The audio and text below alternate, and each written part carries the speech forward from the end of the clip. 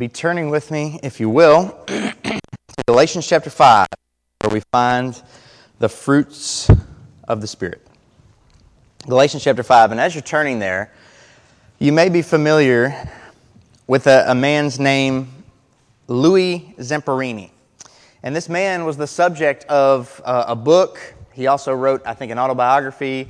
And there was also a movie that was produced about him that came out, I think, last year. And this man's life is a life full of difficulty and hardship. And so as a young person in high school, he dealt a lot with bullying. And he was made fun of very often, and it was really bad. And then later on in his life, in his high school career, he started running. He decided that he would do running. And so he began running. And he got so good at running because he would do it all the time that he became eligible to perform in the Olympics. And so sure enough, in the 1936 Olympics, he qualified to go and to run. And as a result of just some injustice to him by other runners, by people on his own country's team, dealt with very harsh and things did not go well for him. He probably should have had. And then he joined the Air Force.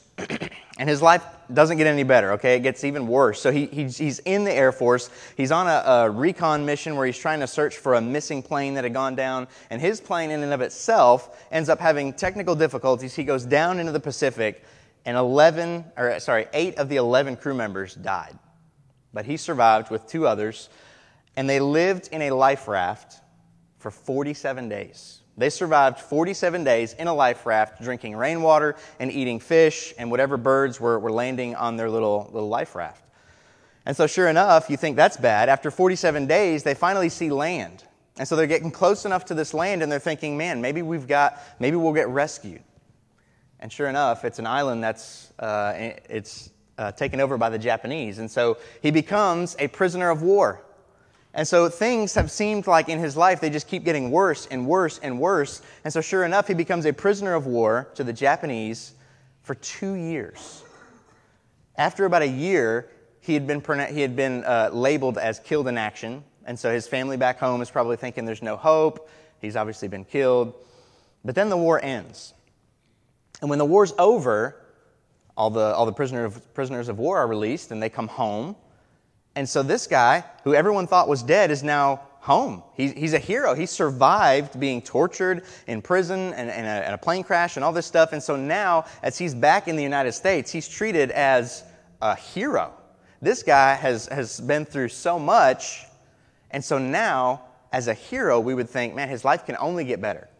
His life can only improve. If you look at the course of his life, it just seemed like it was bad, bad, bad, worse, worse, worse, awful, awful, awful. But now he's a hero. Now he's a war hero. He's been through a whole bunch. And you would think that his life would start to look up, that maybe he would start to get a little bit of peace in his life. But that's not at all what happened. He was so filled with hate towards his captors and the people that treated him poorly that he turned to alcohol. And as he turned to alcohol, it almost ruined his marriage, and it almost ruined a whole bunch of things in his life. And so we would think, from an outsider looking in, with how awful his life is, becoming a hero might make things better. Being a national hero or a war hero or whatever you want to refer to him as, we would think that his life would now be peaceful, that he wouldn't have all these being mistreated, and people would think a little bit better of him. But that's not actually what happened at all. And for you and for me, as we think about peace, all of us strive for peace. All of us have this inner desire for peace. Whether that's in our relationships with our spouse, we don't like fighting. We want to get along. We want there to be no conflict, but we want there to be peace. Whether that's with the relationship with our employer, we want there to be a good relationship there. We want to have peace in that relationship. Whether it's peace of mind with the decisions that we make, whether they're financial or whether it's a career move or whether it is to have children or to not have children or whatever it is, we want peace. And so deep down in our hearts, we desire peace. We strive for peace. As we think about this presidential election that's coming up, already you're seeing candidates who are running, and what's one of the big questions that they're being asked? What are you going to do about foreign affairs? How are you going to create peace with our enemies or with foreign countries? How are we going to have a good, peaceful existence here on earth if you're the president? Because we want peace. We strive for peace. We value peace. And so Paul, here in this book to the people of Galatia, is saying that peace is a fruit of the Spirit. And so we want to understand what that means, that peace is a fruit of the Spirit. We want to understand what it looks like if the Spirit of God is producing peace in our lives.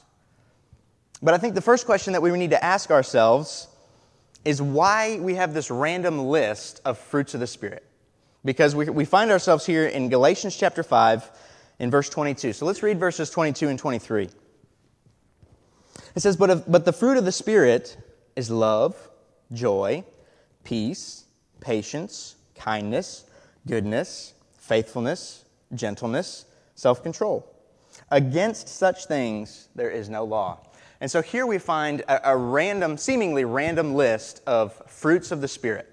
And when Paul is talking about a fruit of the Spirit, he's talking about this is the way the Spirit will manifest itself in the life of a believer. This is what's going to be evident in your life if the Spirit is working in you. And so we've got to ask ourselves, well, why is this list here? Why is Paul giving us this list? If you notice right before this list, starting in verse 19, we have another list, and that's the works of the flesh. Look with me at verse 19. Paul says, Now the works of the flesh are evident: sexual immorality, impurity, sensuality, idolatry, sorcery, enmity, strife, jealousy, fits of anger, rivalries, dissensions, divisions, envy, drunkenness, orgies, and things like these. I warn you, as I warned you before, that those who do such things will not inherit the kingdom of God. And so now we've got two lists. One, we've got the works of the flesh, and now we've got the fruits of the Spirit. And so we've got to be asking ourselves, why is Paul giving us these lists to begin with? Because it seems pretty random. But if we look back to the beginning of chapter 5, Galatians chapter 5, verse 1, we start to get an idea of why these lists are here. Galatians chapter 5, verse 1 says, For freedom Christ has set us free. Stand firm, therefore, and do not submit again to a yoke of slavery. And so one of the issues that Paul is dealing with in the church at Galatia is that they are dealing with false teaching, that they must also, along with believing in Jesus, they must still keep the Old Testament law, specifically circumcision. Now we know that circumcision in the Old Testament was the way that God's people differentiated themselves from the rest of the world. God said, you will circumcise yourselves and this will be the sign, okay, that you are my people. And so that is a prominent theme in the Old Testament. And so now people here in New Testament times, post-Jesus, are saying, well, you have to believe in Jesus, but you also still must be circumcised. And Paul is saying, no, we've been set free from that law. We've been set free from that. He says, for freedom, Christ has set us free. Okay, so we are no longer having to obey those Old Testament laws in the same way that the Israelites did. Not saying we can disobey God, but there were things that were required of them that are no longer required of us. And so now Paul is saying we are free in Christ. So Paul is aware that this is probably going to cause some people to be thinking, well, if we're just free in Christ, let's live it up. Let's do whatever we want. Paul is aware that people are going to go there. And so again, verse 13, Paul says, For you are called to freedom, brothers, only do not use your freedom as an opportunity for the flesh, but through love serve one another. So here, Paul is fully aware that people are going to take what he says to the wrong conclusion, and Paul is saying, you are not free to do whatever you want, okay? You are set free from the law, not so that you can continue to live in sin, but that you can serve one another through love. And so now, we have a little bit of an understanding of why we have these lists. Paul is saying, we, as believers, as people who have been bought by the blood of Jesus, need to walk according to the flesh. We're not free to continue living in sin. And now Paul is saying, here's how you can tell if someone is living in sin or walking by the flesh, or if they're walking by the Spirit.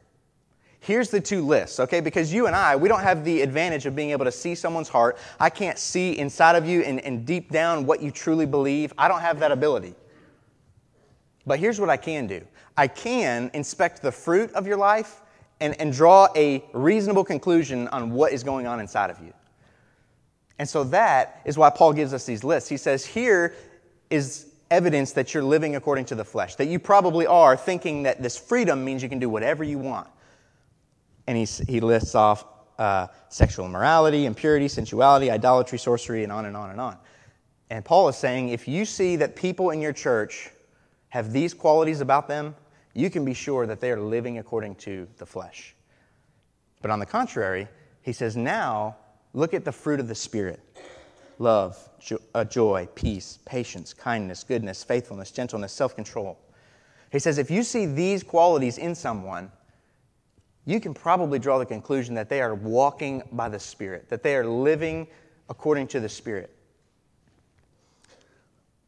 So we're going to focus on peace this evening, and one of the things that we need to do, and I guess the hardest part about this entire series, is understanding what it means for peace to be in our lives, or for the fruit of the Spirit to be peace in our lives. What does that look like? What does that mean for us? And so what we need to do is we need to start back in the Old Testament. Because peace, if you just do a Bible search, like entire Bible, and you just type in the word peace, it's going to pop up a lot. It was hard to whittle down the verses that I was going to use to help us understand these things, because there's so many. And so, first of all, as I normally do, I look up definitions of key words. And obviously peace is a key word tonight. We're dealing with peace. And so we want to understand a definition. And so an Old Testament scholar, Ray Clendenin, defines the Old Testament definition of peace as the Hebrew word shalom and its derivatives have been said to represent one of the most prominent theological concepts in the Old Testament. The word group occurs more than 180 times in the Old Testament. He says it was not a negative or passive concept, but it involved wholeness and completeness. The related verb could mean to repay or to fulfill a vow, and so referred to completing or repairing a relationship. A related adjective could also be used to describe something as uninjured, safe, complete, or peaceable. And then he goes on to talk about some specific uses of the term peace or shalom in the Old Testament. And one of the uses was to refer to harmony between friends. So you don't need to turn to all these different passages that I'm going to quote. I'll read them to you. But Genesis 29, verse 6 says, "And he said to them, 'Is it well with you?' They said, 'It is well.' And see, Rachel his daughter is coming with the sheep." And this term, "Is it well with you?" is translated from shalom.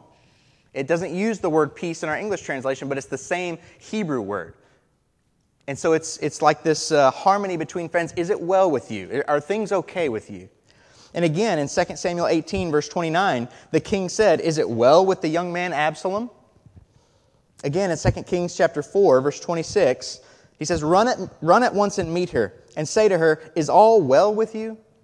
And so peace is used as a way to refer to harmony between friends. People wanted to know if things were okay with each other. So that's one of the uses of peace in the Old Testament. Now, a more important use of peace in the Old Testament was a peace treaty. Okay? Now, there's tons of these in the Old Testament, but here's a couple examples. Genesis chapter 26, verse 31 says, "In the morning they rose early and exchanged oaths. And Isaac sent them on their way, and they departed from him in peace." And so they're exchanging an oath. They're agreeing that there's going to be peace between them. There's not going to be conflict. All right? They're going to mutually agree to this, and so they can go and not have to worry about one of them backstabbing the other. 1 Samuel chapter 20, verse 42, "Then Jonathan said to David, 'Go in peace, because we have both sworn an oath in the name of the Lord, saying, the Lord shall be between you and me, and between my offspring and your offspring forever.'" So again, we see this idea of a treaty between people, that there's peace between these two. No conflict. They're agreeing to have a peaceable relationship with one another. But the most important use of peace in the Old Testament is the way God uses this idea of peace towards His people.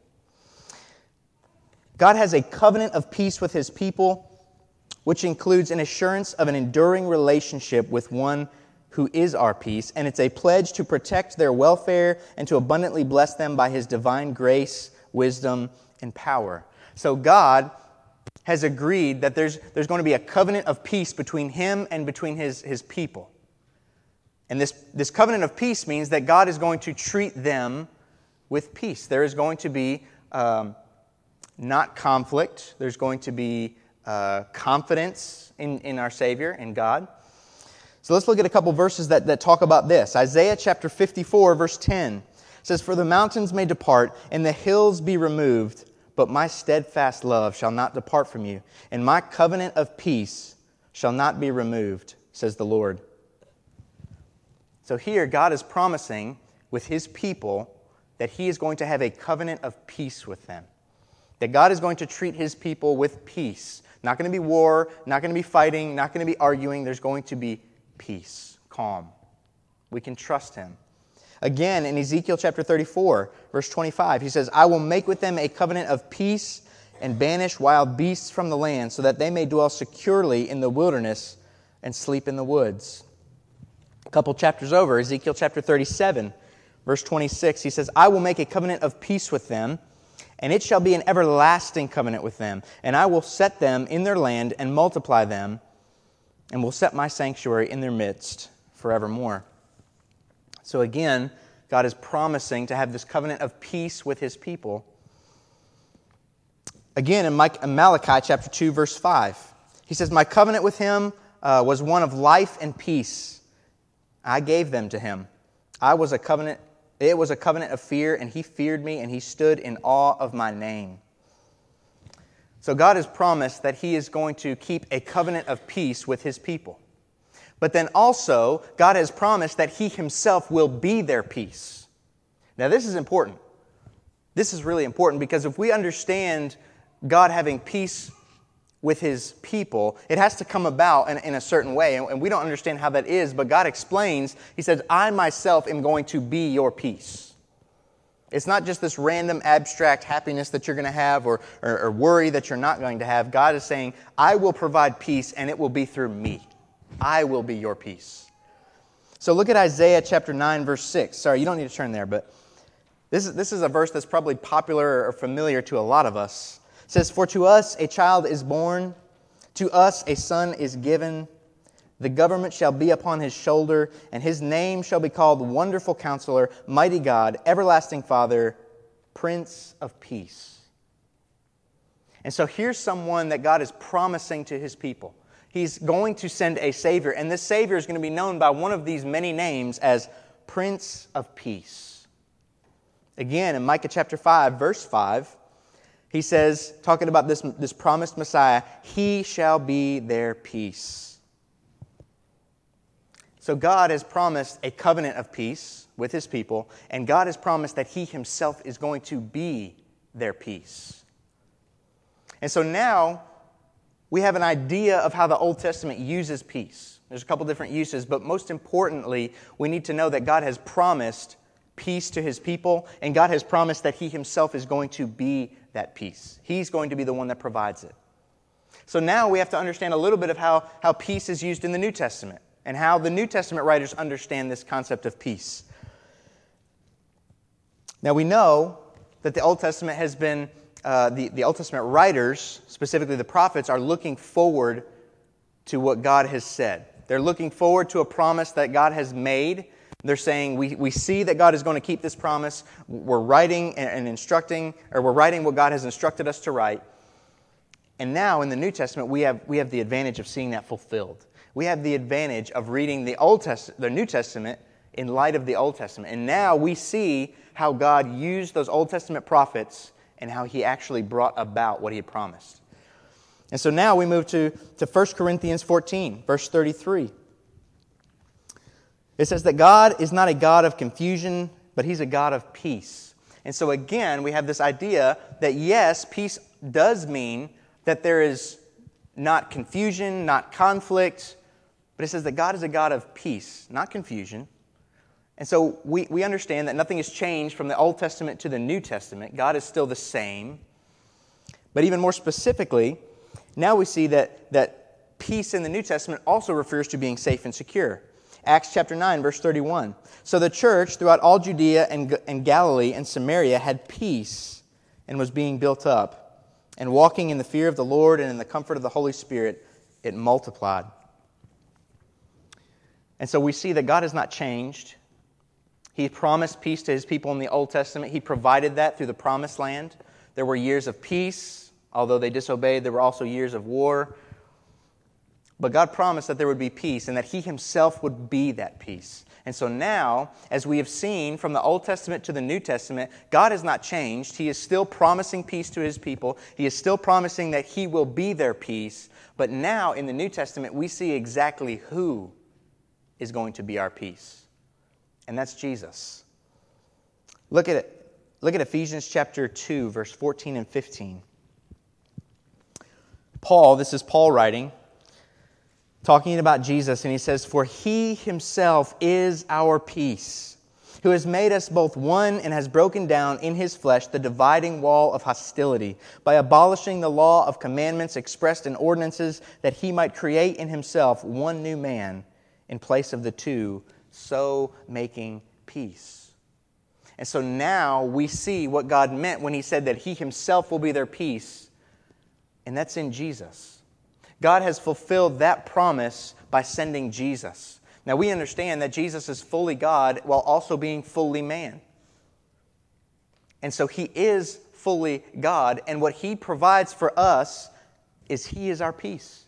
Our peace that God promised that would be in Him is now fulfilled in Jesus.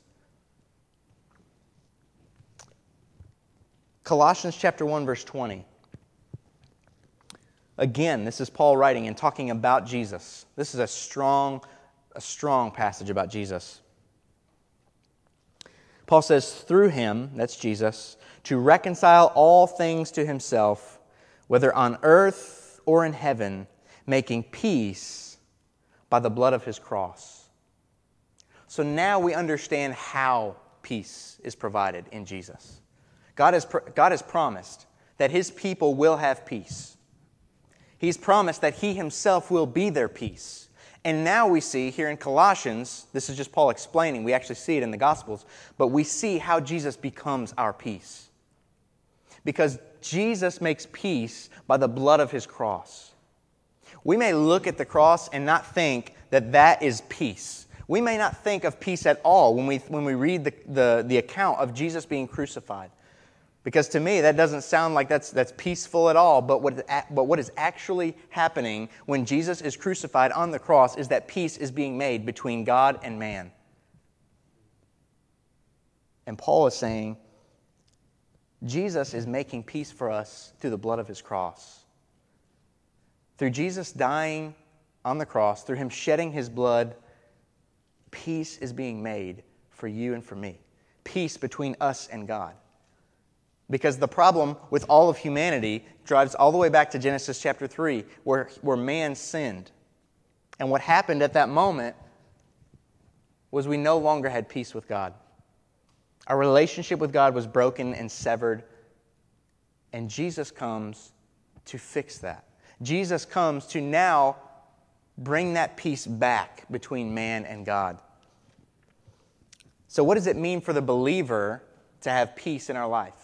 So if we are walking by the Spirit, if we're not living according to the flesh, but walking by the Spirit, we've seen that we're going to have love. We've seen that we're going to have joy. And now we're seeing that we're going to have peace. And so what does it mean for there to be peace in the life of a believer? Well, I think there's two main things that we'll see. One is that we'll have peace with God. That's the first and most important. That you and I will have peace with God.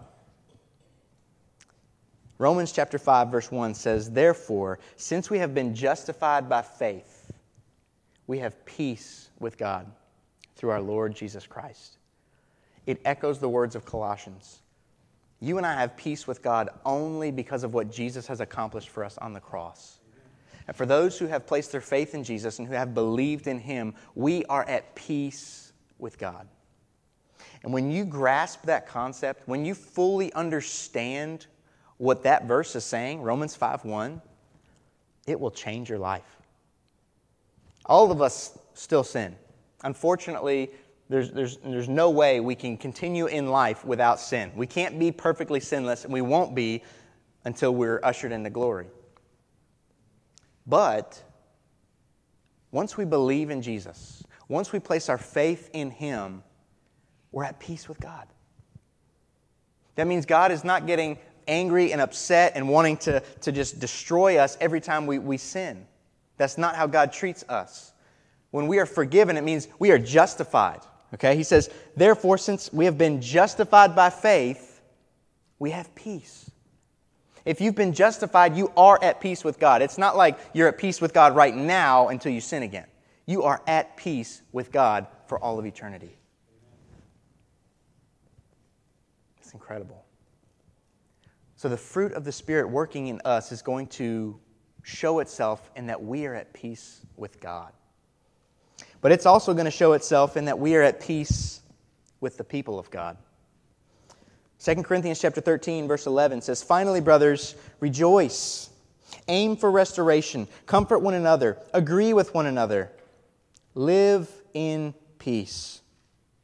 And the God of peace and the God of love and peace will be with you all. Again, Ephesians chapter 4, listen to the first couple verses. Paul says, I therefore, a prisoner of the Lord, urge you to walk in a manner worthy of the calling to which you have been called, with all humility and gentleness, with patience, bearing with one another in love, eager to maintain the unity of the Spirit in the bond of peace. If you and I are walking by the Spirit, it's going to display itself. It will be evident by the fact that we are at peace with one another. We'll be at peace with God, and we'll also be at peace with one another. Now, what this does not mean is that we'll have peace with everything, every circumstance in life. If you remember, at the beginning, I talked about this man named Louis Zamperini. And Louis Zamperini had a very difficult life. A lot of struggles, a lot of difficulty. And when he came home as a war hero, a lot of us would have thought, man, life should be great now. He should be happy. I'm sure people are buying him meals and just like so thankful and appreciative to hear his war stories and to hear about his life. But the fact is, he had anything but peace.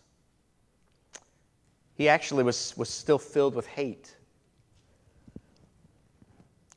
But in 1949, Louis went to a Billy Graham crusade. And in 1949, Louis heard the gospel preached. And in 1949, let me say it in the words of Louis Zamperini. He says, I dropped to my knees, and for the first time in my life, truly humbled myself before the Lord. I asked Him to forgive me for not having kept the promises I'd made during the war and for my sinful life. I made no excuses. I did not rationalize. I did not blame. He said, whoever shall call upon the name of the Lord shall be saved. So I took him at his word. I begged for his pardon and asked Jesus to come into my life.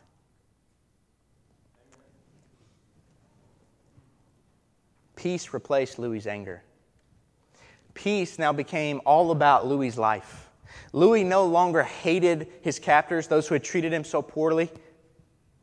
He said if he had the chance, he would go to Japan, find them, and tell them face to face that he had forgiven him.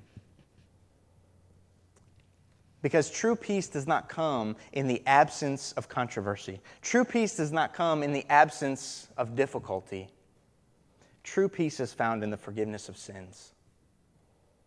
That's what Louis realized.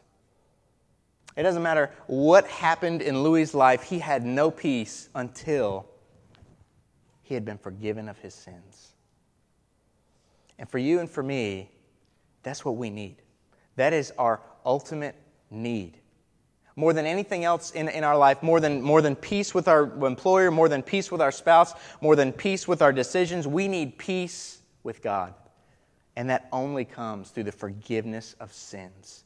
You and I can have peace, but it will only come as we are forgiven of our sins. That only comes through Jesus, through His blood spilt on the cross.